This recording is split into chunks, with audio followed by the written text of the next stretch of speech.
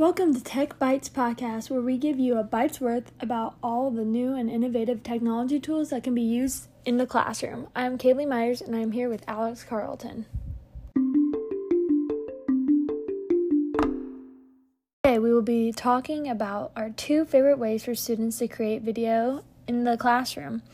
Gone are the days of students giving a boring oral presentation to the class. Now students can give a report while standing on the moon using green screen or create an animated story to summarize a story. That's right. Students now have access to the best technologies available, and it is up to us as educators to show them how to use them in creative ways. We all hate testing. This is a fun but educational way for students to show their understanding. First up, we have Seesaw. Now, Seesaw is a portfolio app, not necessarily a video app. Students can play digital activities through Seesaw or by app smashing with other apps and post them to Seesaw. Parents are notified and can see their child's work from the parent app.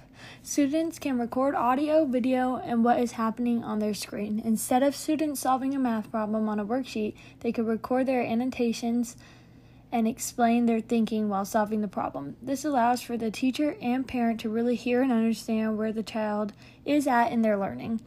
Instead of a boring book report, students can complete a book review using emoji ratings and describe what the book is about and why they liked it. Students can also upload anything that they have created on their iPad. This is definitely one you should check out. Another favorite is Green Screen by Do Ink. Now, this app does cost $2.99, but it is well worth it. Do Ink allows you to replace the green material with an image of your choosing.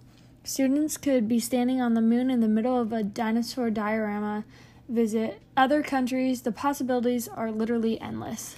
The best thing about Do Ink is that it is so easy to use.